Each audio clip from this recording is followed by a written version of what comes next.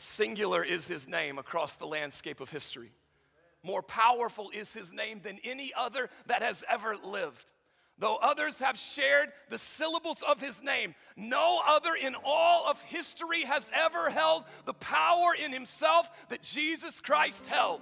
We are Jesus people and we are Easter people.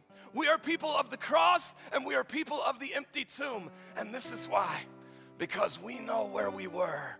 And after he invaded our hearts with the love, mercy, grace, and favor that he has for us, we know who we are now. Amen.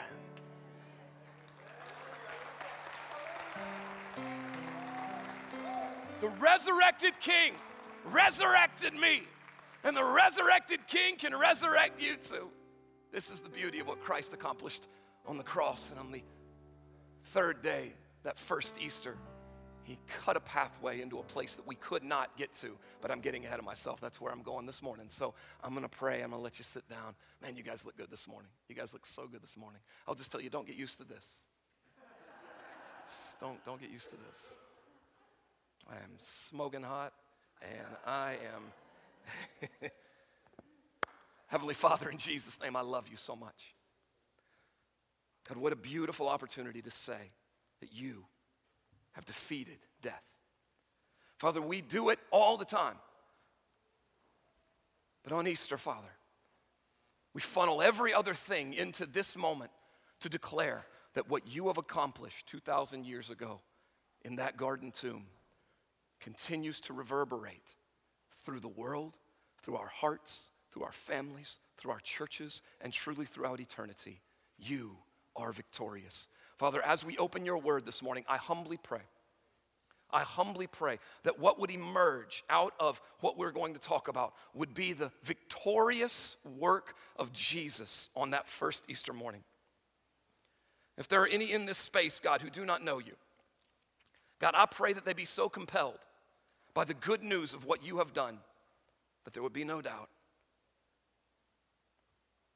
The very best thing they could do this morning is to follow you, to receive you as Lord and Savior.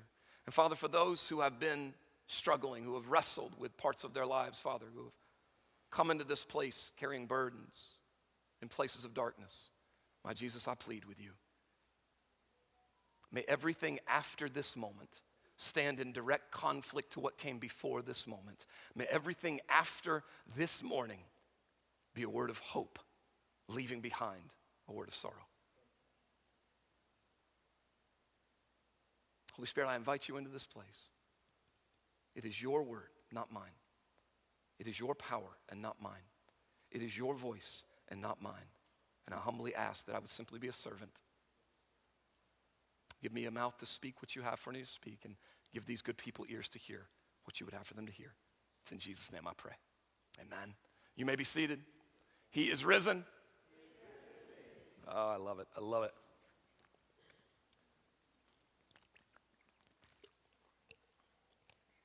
It's the fifth time I've preached since last Sunday morning. Who knows how far I'll go?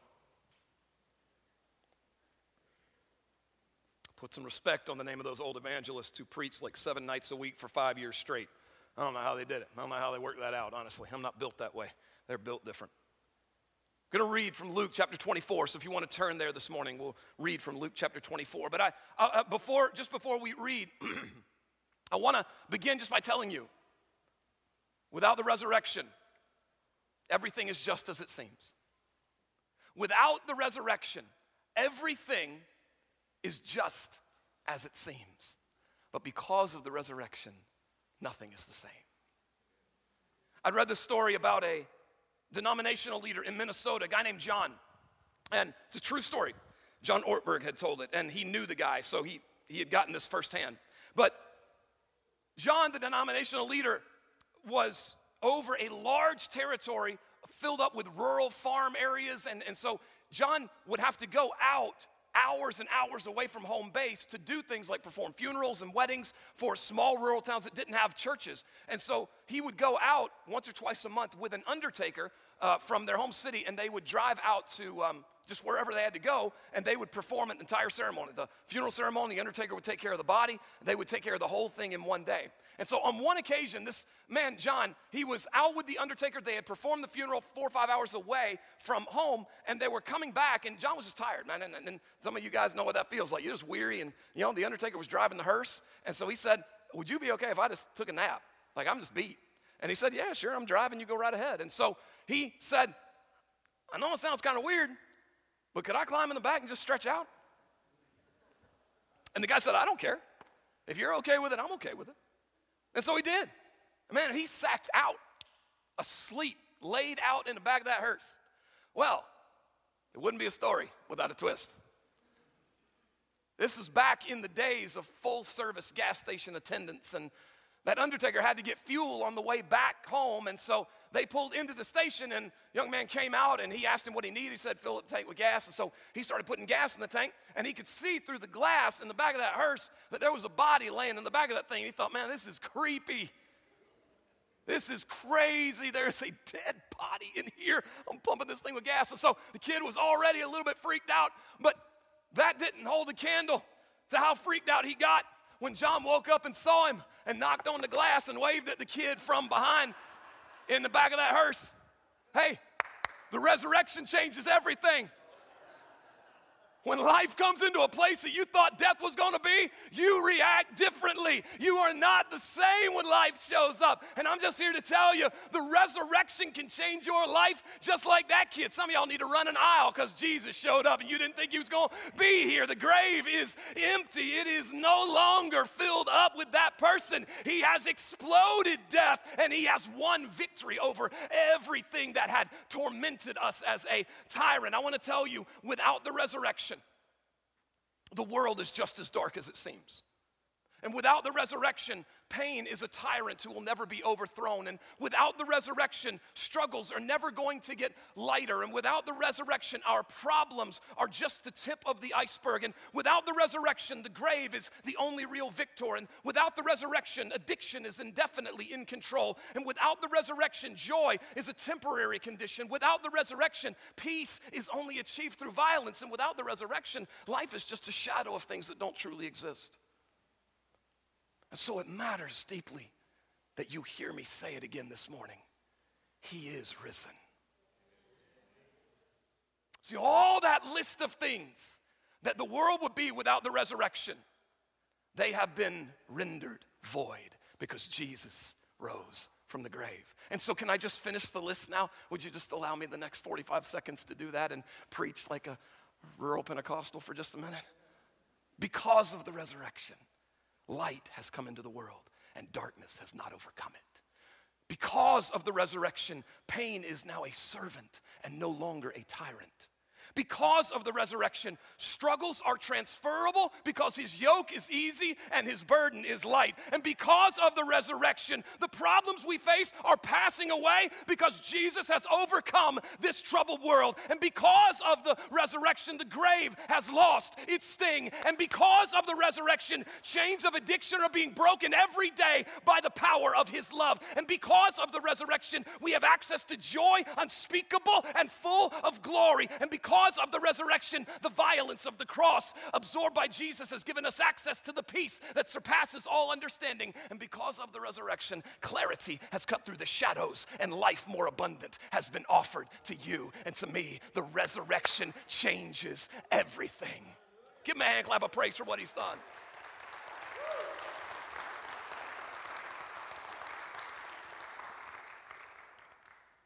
Luke 24. I'm going to read verses 1 through 12. Then I'm going to preach my guts out for the next 40 minutes. Some of y'all going to get saved. Some of y'all going to repent. Holy Spirit's going to convict some of you. And life's going to be different. 24:1. But on the first day of the week, at early dawn, they went to the tomb, taking the spices that they had prepared. And they found the stone rolled away from the tomb. But when they went in, they did not find the body of the Lord Jesus. And while they were perplexed about this, behold, two men stood by them in dazzling apparel. And as they were frightened and bowed their faces to the ground, the men said to them, why do you seek the living among the dead? He is not here, but is risen. Remember how he told you, while he was still in Galilee, that the Son of Man must be delivered into the hands of sinful men and be crucified, and on the third day rise? And they remembered his words. And returning from the tomb, they told all these things to the 11 and to all the rest. And now it was Mary Magdalene and Joanna and Mary, the mother of James, and the other women with them who told these things to the apostles. But these words seemed to them an idle tale, and they did not believe them. But Peter rose and ran to the tomb. Stooping and looking in, he saw the linen cloths by themselves, and he went home marveling at what had happened. This is the word of the Lord.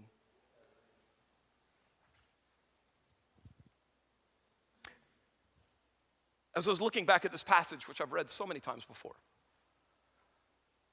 Now, I've talked with several pastors over the last 3 weeks, and Easter and Christmas are two things that we do every year, and so sometimes it's unique trying to come back to a story that you've heard before over and over again, that you've preached and taught so many times, and find something fresh. And yet it seems that if you're willing to sit with the text long enough, God always just speaks.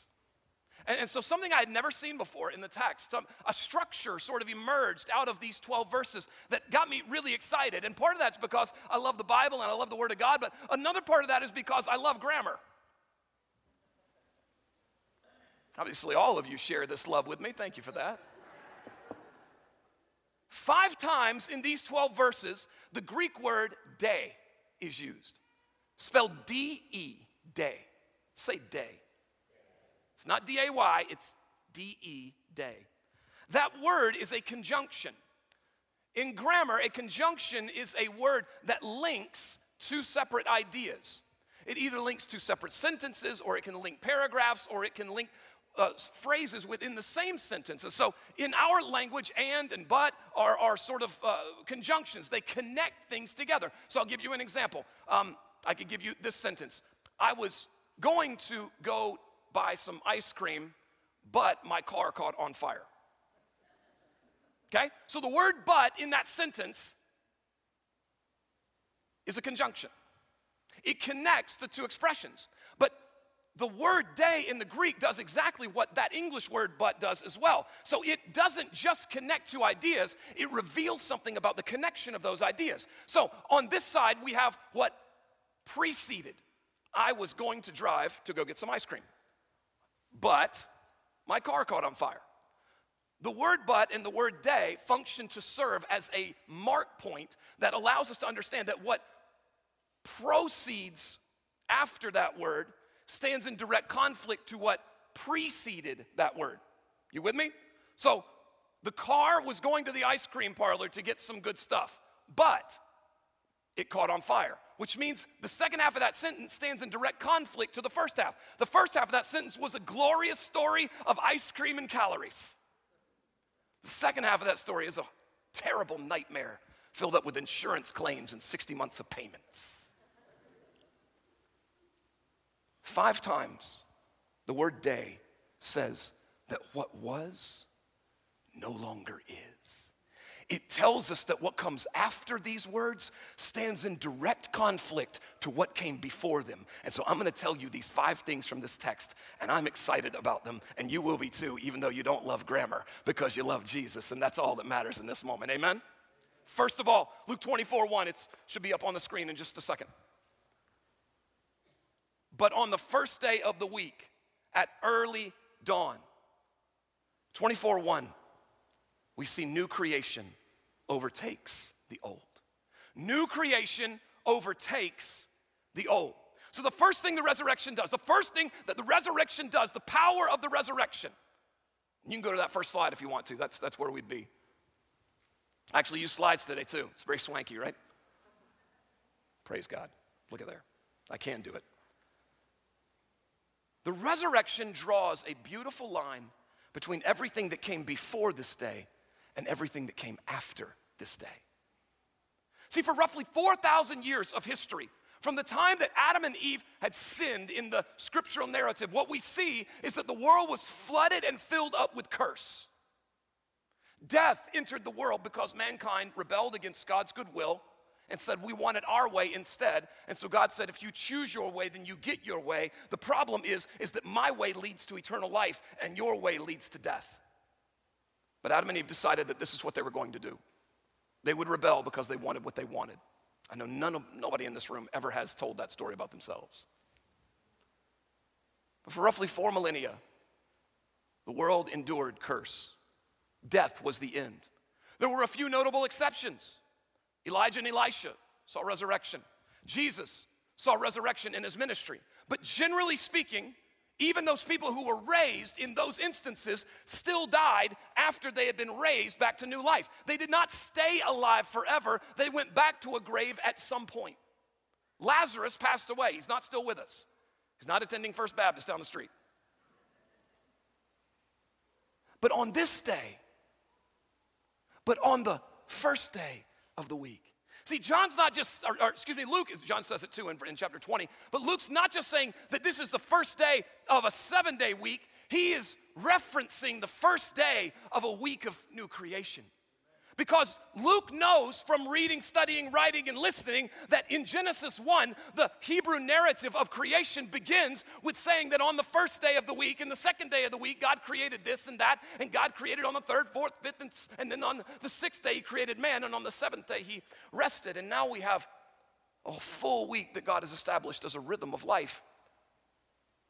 But at some point, mankind created a week that was filled with brokenness instead of a week filled with creation. And so when Luke says, but it was on the first day of the week, we have to look at our word there, our conjunction, because it says that everything that follows after that word but stands in direct opposition to everything that came before it. And I'm here to tell you, on the first day, not just the first day of the week, but the first day of new life, Jesus emerged from the tomb.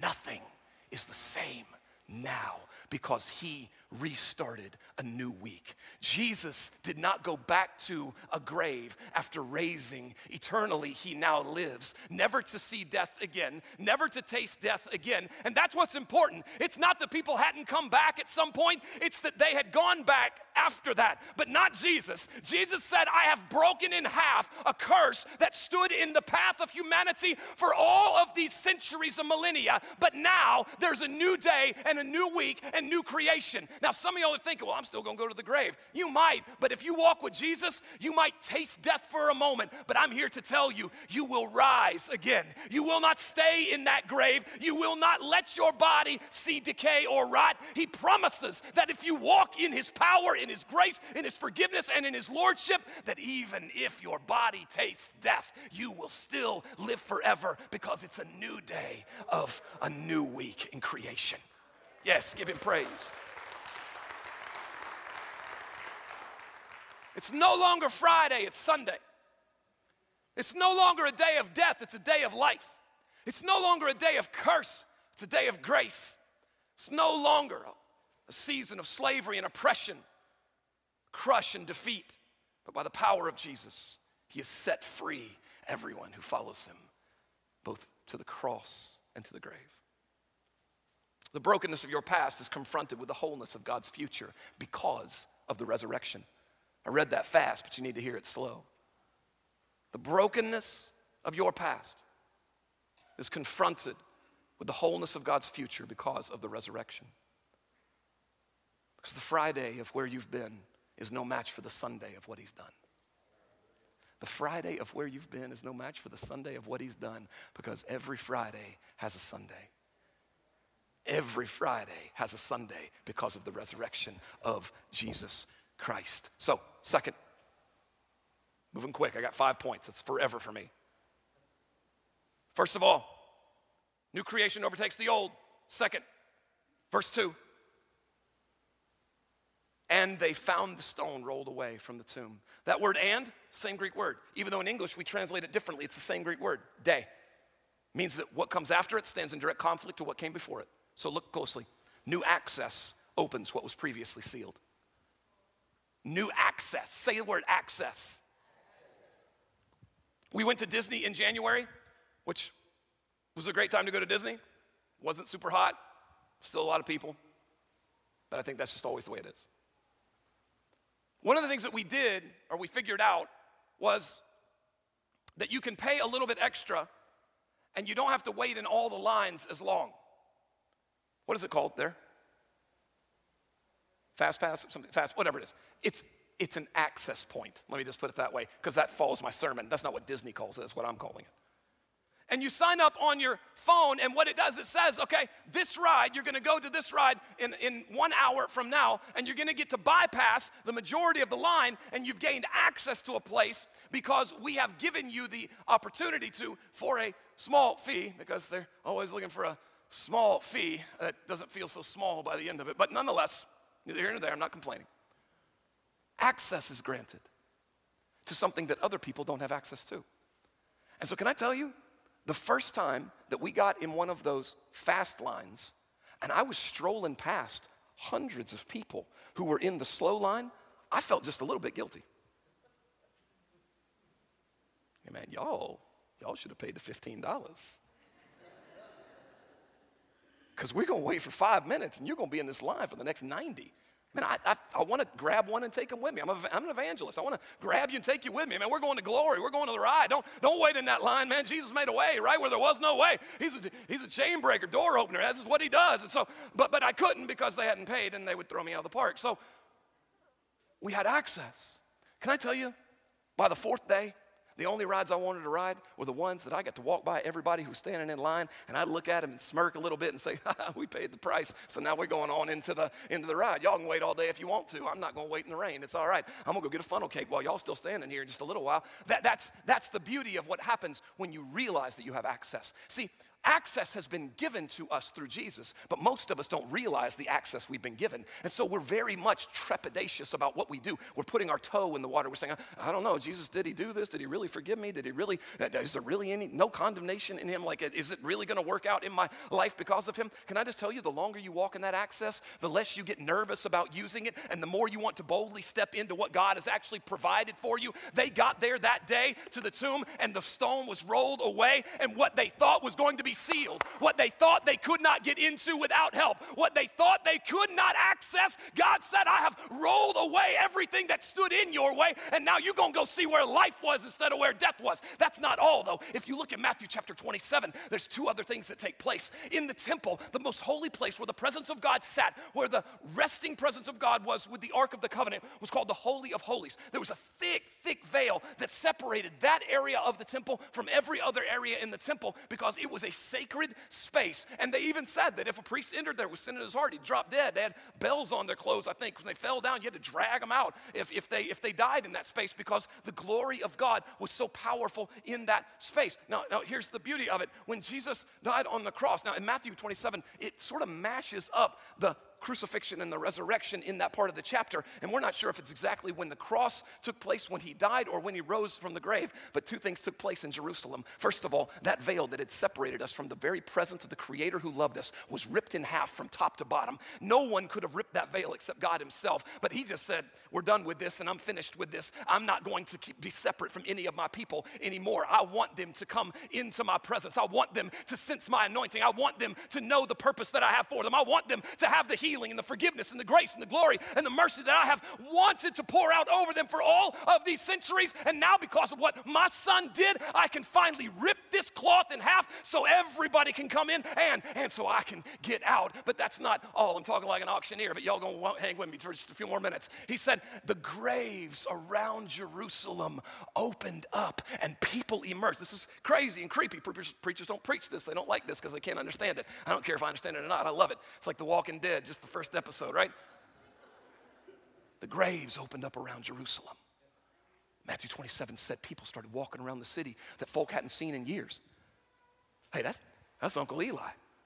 Uncle Eli died 35 years ago. And now he's here for Easter dinner. We didn't prepare a place for him at the table. When Jesus came in to the tomb and rose from the grave, it wasn't just Jesus who rose from the grave. It was death itself that was defeated, and all around him a ripple effect took place. The power of the resurrection said, anywhere death is close to me, it's not going to be able to stand up against what I have just accomplished. He has done it for you and for me, and I'm just here to tell you, man, there are graves in your heart. There are graves in your life. There's a row of tombstones in your past, and you think those are the broken places that I can never get back to. Those are the things I can never recover, and I'm just here to tell you, the resurrection of Jesus means that all those tombs will explode with life where you thought there was only death, because Jesus is the power of the resurrection, and where his life comes in, death cannot stand. You have been given access to the presence of God, access to the power of resurrection, and access to see life in places that used to be filled up with death. There's this Andy Squire song. I'll finish this point with this. And the bridge of that song is called Cherry Blossoms. It's a beautiful song. But the bridge of that song goes this way. He says, I'm not going to give in to this mortal frustration, and I'm not going to give death any standing ovation. I will lift my soul, God, with no hesitation, because between you and me, Lord, there is no separation. Jesus rolled away the stone, broke the seal, threw the guards away so that they could walk directly in thinking it was a place of death, but finding out that it's the place of life. You have access. You have access to God. You have access to mercy. You have access to hope. You have access to forgiveness because of what Jesus did on that first Easter morning.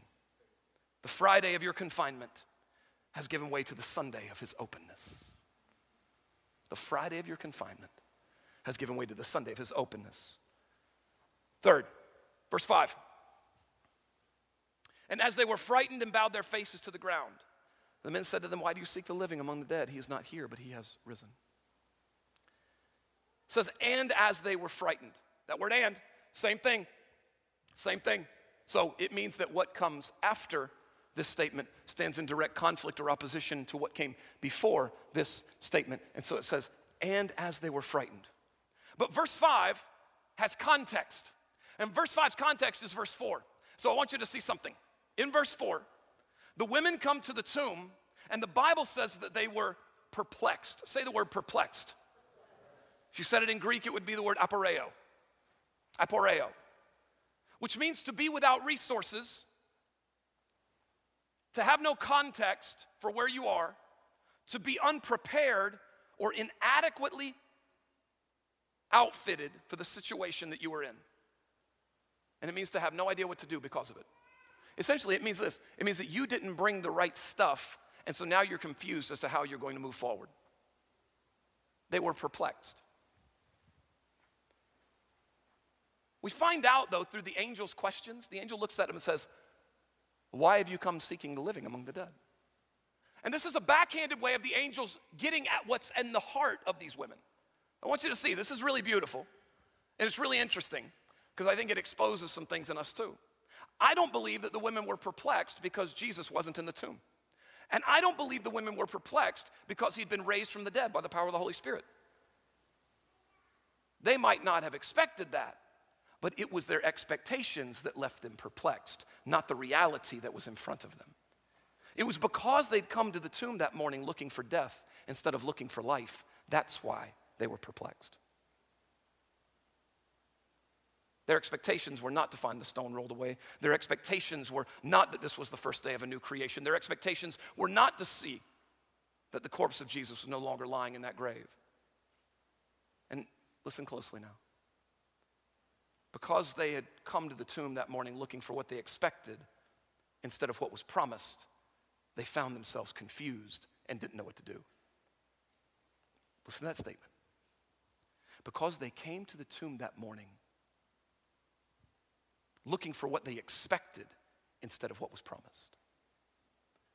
Can I just ask you the question? Are you looking for what's expected or what's promised? Are you looking for what God said in his word? Or are you looking for what you expect because of what you've seen in the world?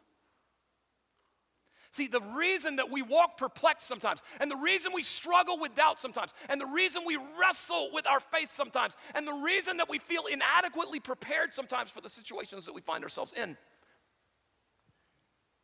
is not because God's not capable of doing the things that we need him to do. It's actually because we've walked up expecting him to do nothing like what he said he'd do, and instead we find ourselves looking for what he said he would do the opposite of. Jesus told them, we talked about this Friday night, the angel said, remember he told you? He told you. He was going to be arrested. He was going to be crucified. But then he told you that on the third day he would rise. But what do? Oh, God help me. What do? They bring burial spices on the third day because they don't expect to find a risen Savior. They expect to find a dead Messiah.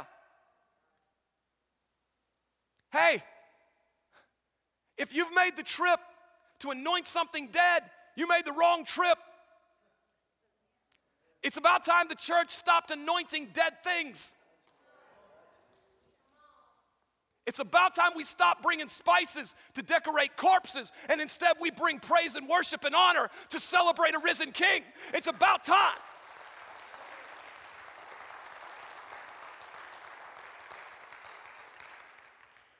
They'd come expecting one reality, but then they were confronted with a completely different reality. They'd come expecting Friday to be the standard of truth, but what they found was a Sunday standing directly in their path. Hey, Friday's gone. Can I just, if you haven't heard yet, I've said it over and over again. I'll say it again. Friday's gone. Death is no longer victorious. It has been defeated. And so stop expecting death in places where Jesus said there's supposed to be life. Stop bringing your offerings for dead things and saying, hey, we just want to see the corpse. And God says, well, he ain't here. You came looking in the wrong place. Don't come in the church looking for dead things. Because you know what? You're bound to bring something with you. I don't want anything dead in here. I want to see it raised when it walks in so we can celebrate what Jesus is capable of doing. That's what Easter's about, man. We're confused with our faith, and we're losing ground in our ability to articulate the gospel. Not because it's unclear, but because we're so consumed with things passing away and dying, and we're celebrating things that God said we should look at and think that's not right. Sometimes we've got to stand in the face of things that don't look right and say, that's not real because God said something different. And I know it looks like reality in front of my face, but that's not real because God said something else. And I'm going to trust more what he said than what I see. I cannot allow myself to get back into the habit that I once walked in, which was to celebrate and honor things that had passed away instead of reaching and striving for that which is before me, for that which is coming back to life, for harvests which are being produced, for joy that is unspeakable even before I have felt it or experienced it. God said, you don't come here looking for the living among the dead. You brought the wrong stuff. Don't bring your spices for a corpse. You bring your praise for a king.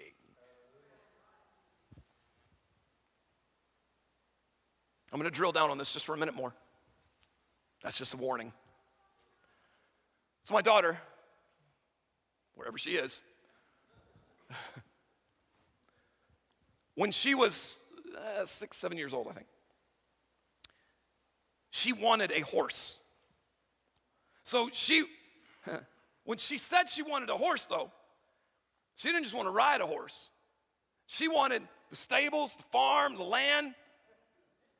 She was convinced that her grandfather was going to work that land to keep the horse up. So essentially all that she had, responsibility-wise, was if she got a wild hair and wanted to go ride the horse, everything's taken care of, man. They've washed it, they've groomed it, they've saddled it for me. I just come in, get on, and ride away. And so I looked at her. I said, sweetie, we weren't raised that way. Like, I ain't got horse money. Like, you need to marry well if you want a thoroughbred, because I didn't grow up that way. You can ask him if I'm lying, but most of the time, the little plastic horse outside of Kmart, I couldn't even ride that thing. We didn't have the quarter to put in it when I was a kid, all right? Even if we did, they said it was a waste of money. Still working through some of those childhood wounds. You just walk with me through the therapy if you would. She wanted all that. And in her mind, it was possible. But kids do this all the time, don't they? Kids think, I'm going to space tomorrow. Well, you're 7. How you going to get there? You ain't got a job. You ain't got a suit. You ain't got a ship. Like, what are you going to do? It's like, I'll figure it out. This summer, we're building a tree house. It's going to span the forest. It's going to look like indoor. Ewoks going to be running in and out of it, man, and we're going to have the greatest time. Power, water, sewer, game systems, and we're going to hang out all summer long. Like, who's going to build it? Like, here's what happens. When kids bring their imaginations to us, we look at them and say, you know, that's cute. I'm so glad you've got a great imagination. And then in the back of our mind, we think, that'll never happen. You know why? Because we as grown-ups have adopted an intimate relationship with the idea of impossibility. And that mindset colors almost everything that we do and see and plan for. And I just wonder if it's any reason that Jesus says, if you want to own the kingdom, if you want to be a part of the kingdom, you have to become like a child.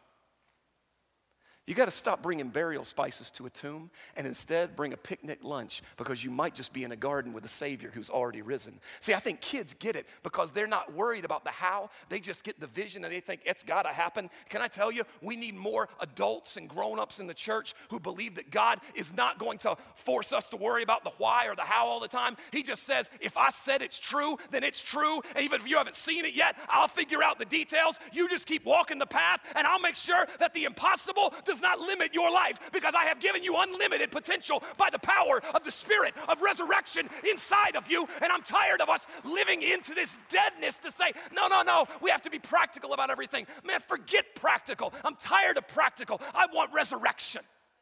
I want life. I want empty tombs. I want children prophesying. I want to see the things that God told me I would see. And just because I haven't seen them doesn't mean I'm going to give up the kind of hope that my children have, that we're going to buy a farm and a horse. We're not buying a farm and a horse. But I believe God can do everything He said He can.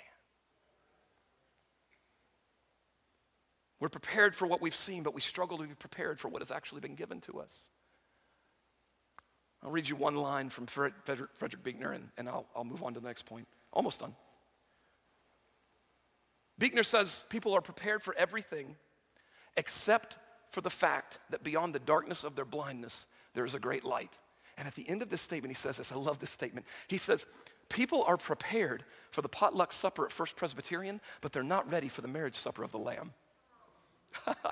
See, we're good with the macaroni and the green beans, but we don't even know what to make of the fact that Jesus is going to have a table that spans millions of miles long, that everybody who loves Him going to sit at, and we're going to feast and eat and enjoy and love and laugh and hear the stories of creation. See, I think we're ready for the things that we expect, but man, we are very much unprepared for the things that He's promised. But Friday is giving way to Sunday, because every Friday has a Sunday. Every Friday has a Sunday. The Friday of what had always been was giving way to the Sunday of what could be. Second to last, verse 10. Skip down to verse 10. Now it was Mary Magdalene and Joanna and Mary, the mother of James, the other women with them as well, who told these things to the apostles. I love this. The word now is our Greek word day. The word now is the same word. We translate it differently in English, but it's the same Greek word. It means what? You're going to know this grammar before you, you might not know the gospel, but you're going to get the grammar right. Amen? That word, that's funny. Y'all laugh. It's Easter. I'm going to have to tell another joke. It means that what comes after that word stands in direct opposition to what came before it. Changes everything. So now look at this. Now it was Mary and Joanna and Mary, the mother of James, and the other women who told these things to the apostles. Social conditions of women in the first century have been radically altered from their condition prior to the oppression, exile, and enslavement that Israel had experienced for the 600 years leading up to Jesus' life. Historically speaking, Israel had gone through just a beating. Babylon, then Persia, then Greece, Greece split into 4 quadrants and continued to rule over Israel. They had a brief period of independence in the Hasmonean dynasty, and then Rome came along, sacked the nation, and overtook them. They either took them away into exile, like early on they did, or they just levied tribute and taxes on them so that they could support the empire at these great burdensome rates. And so this is what happened. Before all of that, women were treated very well in the Hebrew culture. That's what we understand. They were not treated as second-class citizens. They were treated and cherished and valued.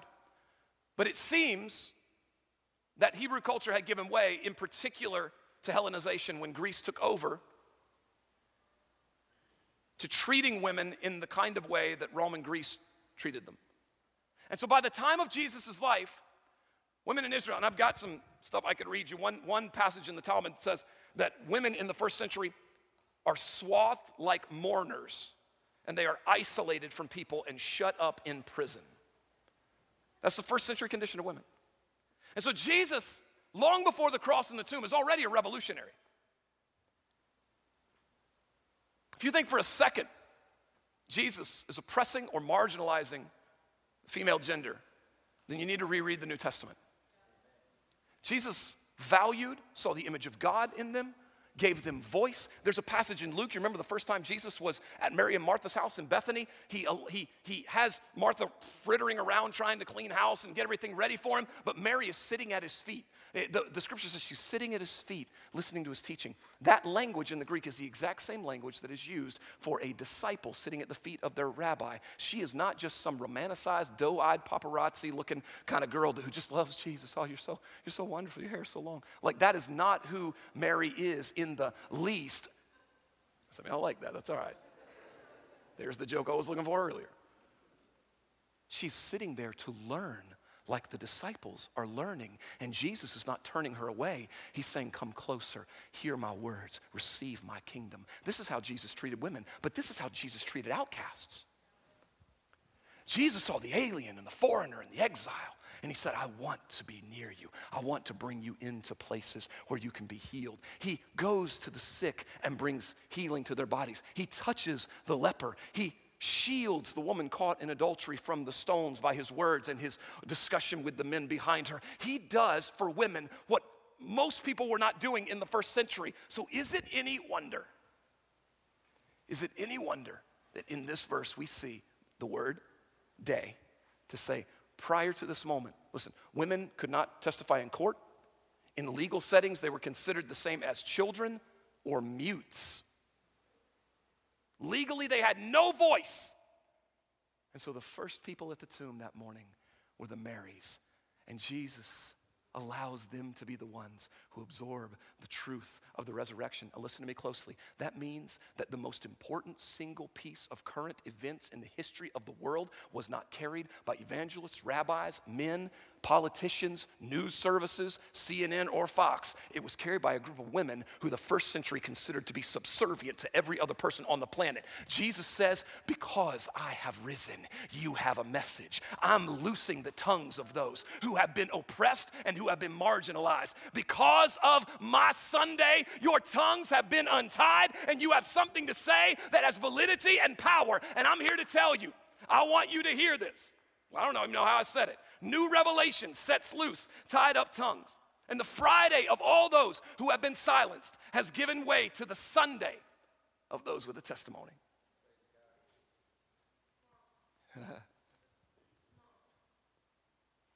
We talked last Sunday night. I told you need to run your mouth about God. You do it about other things, I'm not responsible.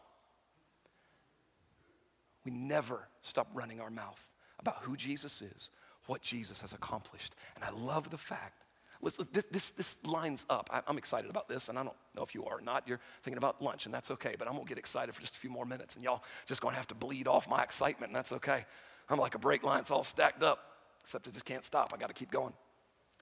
In Acts chapter 2, verses 17 and 18, Peter quotes the prophecy of Joel in Joel chapter 2.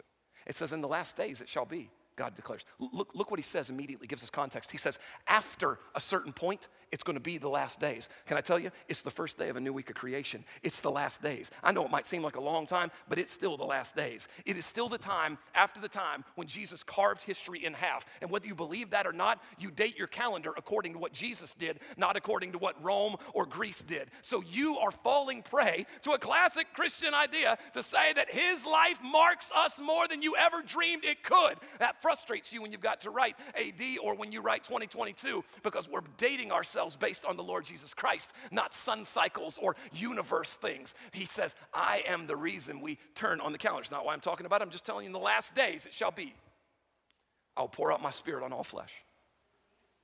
Your sons and your daughters will prophesy. Your young men will see visions.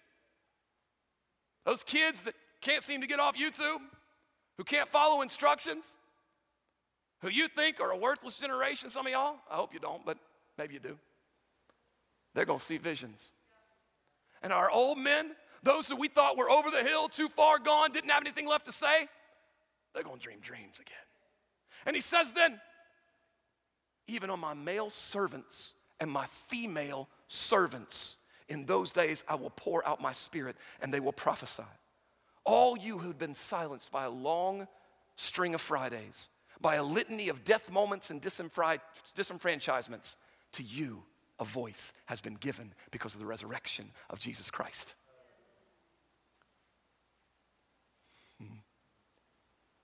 We are not silent in this world. And if we are, it's not because of Jesus, it's because of us. He has opened our mouths and set loose our tongues and given us a testimony. The Friday of our silence has given way to the Sunday of his volume. It is time that we absorb the reality of the resurrection and stop being worried about what the world is saying. Can I tell you, the world's saying a lot of crazy things around us. We might as well say some things that are competitive in their craziness. And I'm okay with making sure that what I say to compete with that crazy is that Jesus has risen from the grave and that nothing is the same and that all death has passed away and that I will see him with my eyes because the grave has been defeated. Finally, verse 12. But Peter rose and ran to the tomb. Stooping and looking in, he saw the linen cloths by themselves, and he went home marveling at what had happened. So we got our word one more time in this text. But Peter rose and ran. Last time I'm going to say it. The word stands here to say that everything coming after it stands in direct conflict and opposition with what came before it. But Peter rose and ran.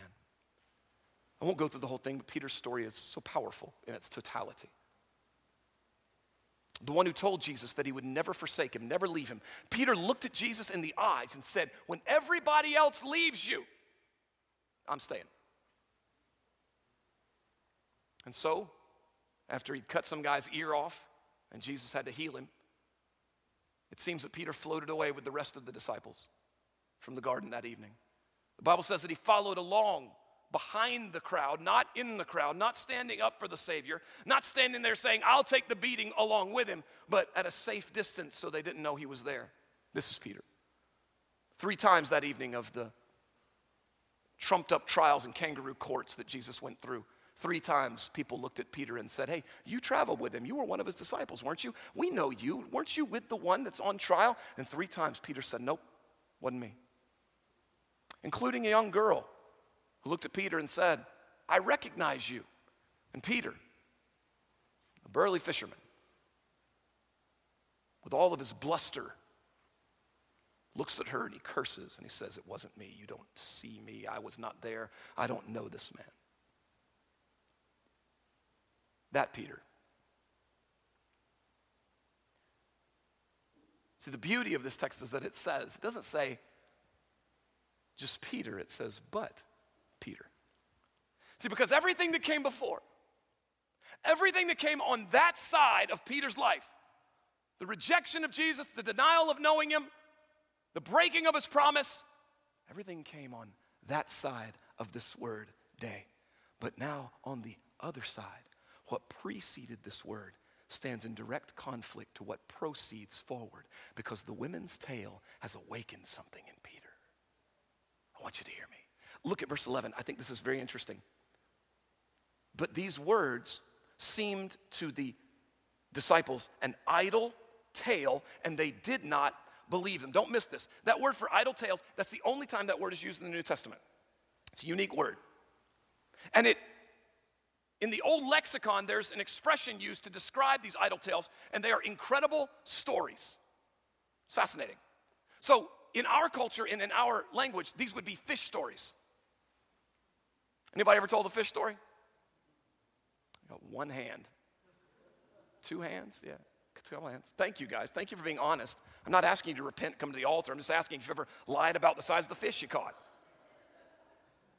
We call them fish stories apparently because either fishing breeds liars or liars just go into fishing as a general rule. But it's the embellishment of a story. You ever meet somebody who's done so many things in their life, you think you gotta be like 232 years old to have done all of those things. And so you just sort of switch off, you're like, all right, I've heard all I can hear, man. This is how they were receiving the women's testimony at first. Idle tales. Thanks for trying to cheer us up, but we know what happened. We saw what happened on Friday. Thanks for trying to give us some encouragement, but we saw the cross. We watched from a distance when they drove the spear into his side.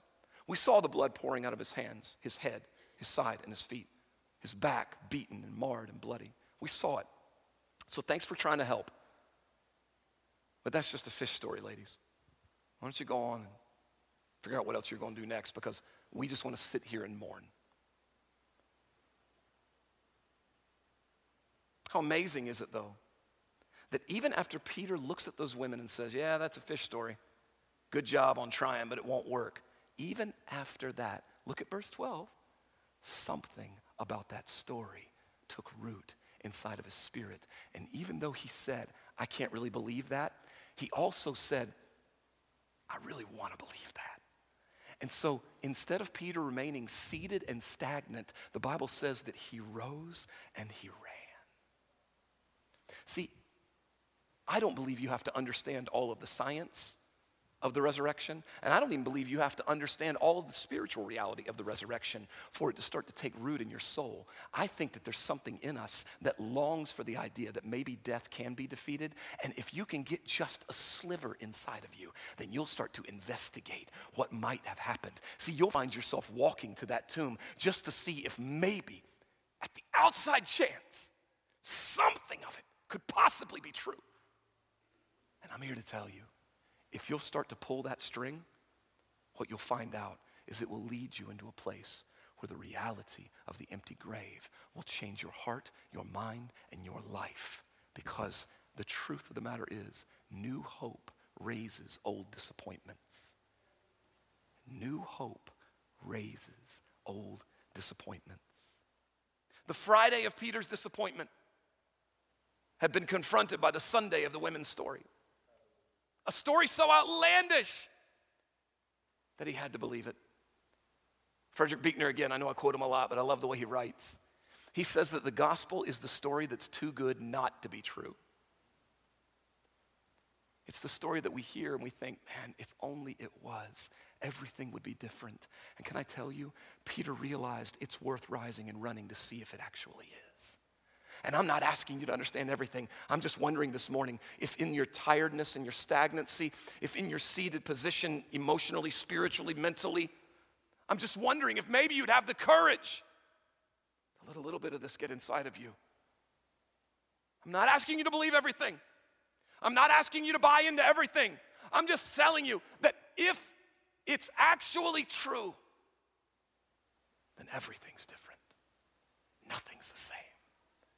Easter reminds us that maybe life isn't what we thought it was. And that kind of hope can raise up old disappointments in your life.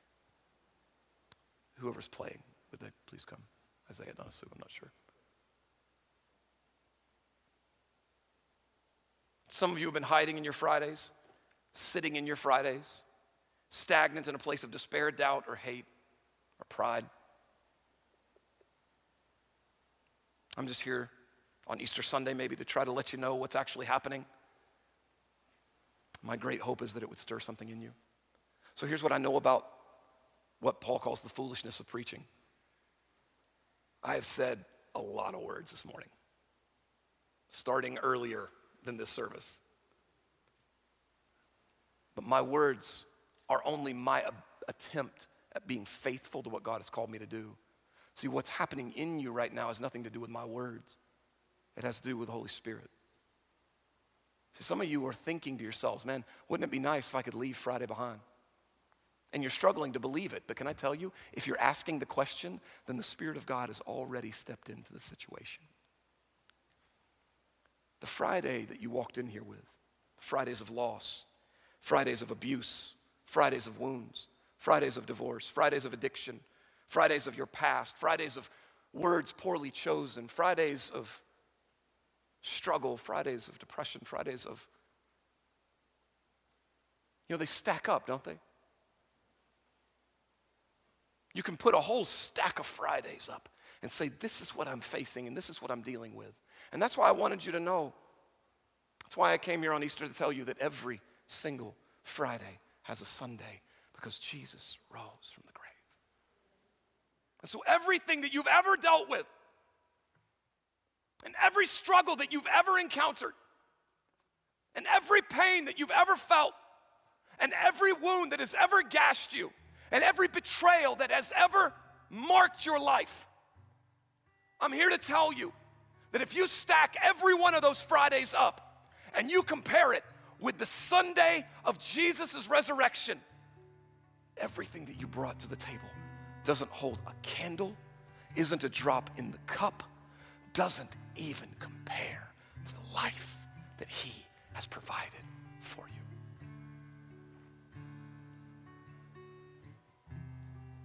There's a new day of the week. Would you stand with me? I'll say this while you're standing and I'm going to pray. There's a new day of the week because of Jesus. Now listen, so you can leave behind what's old. There's open access to God through Jesus, so you don't have to walk alone. There's new life in Jesus, so you can start seeking what's alive. There's new joy in knowing Jesus, so you can have good things to say. And there's new hope because of the resurrection of Jesus. So right now, you can get up and start following the Savior. Would you bow your heads, close your eyes?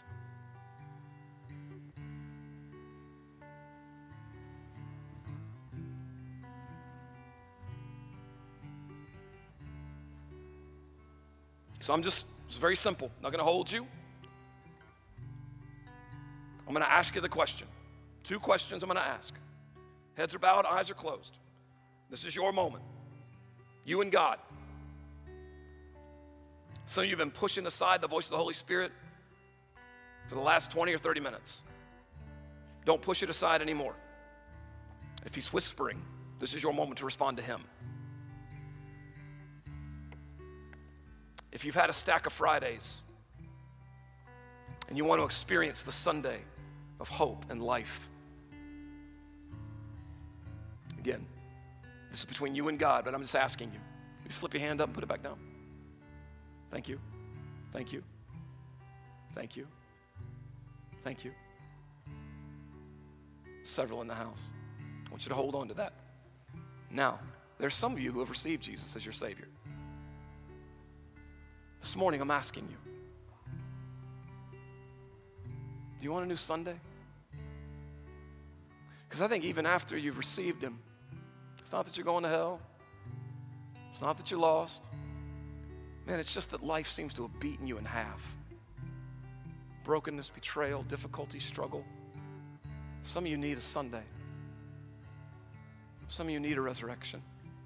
Some of you need the truth of what He did to be applied to the brokenness of what you brought in here. I want to pray for you too. So, if that's you, would you slip your hand up, put it back down? Thank you, thank you, thank you, thank you. I appreciate that. Thank you for your honesty. I'm going to pray over you, and here's what we do. This is what this looks like. To get rid of the Fridays and own the Sunday, you surrender the Fridays, and then you are gifted the Sunday. You open your hand of what came before, and you allow Jesus to pour into you what He has done for you. That sounds weird, but all that looks like is this: God, I need your help. I don't want my past to define me. I want your future to define me. Will you forgive me? Will you lead me? Will you open my heart to your love so that I can be new? That's all. So I'm going to pray over you, and I'm going to give you the opportunity to tell him that in your words, or you can use the words I just told you. But I'm here to tell you, your Friday has a Sunday, because every Friday has a Sunday, because Jesus has risen from the grave. Precious Heavenly Father, I speak over this congregation, so beautiful, so lovely, so wonderful. And I am privileged to stand here. I'm privileged to preach. I'm privileged to be your son. And Father, so many hands were raised around this room, both those looking to know you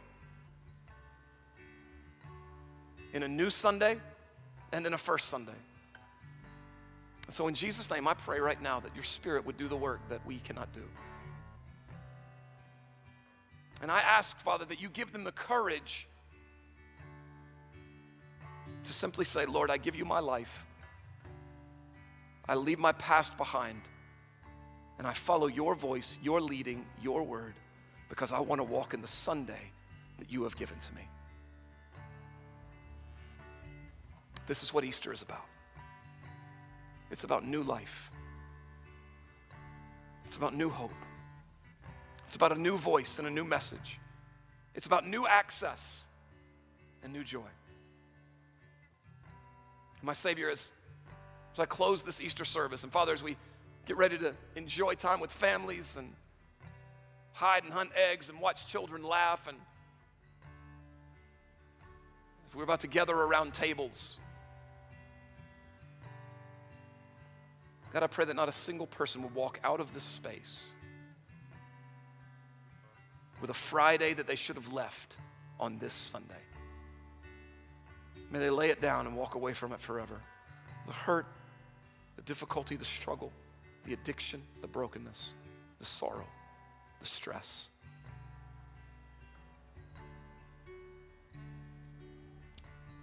May we leave Fridays in the past and walk fully in the joy of your Sunday, your resurrection day. It's in Jesus' name I pray these things. Amen. Amen. Thank you, friends. I love you guys. Bless you. I'm asking you to have the best Easter afternoon and evening. Hey.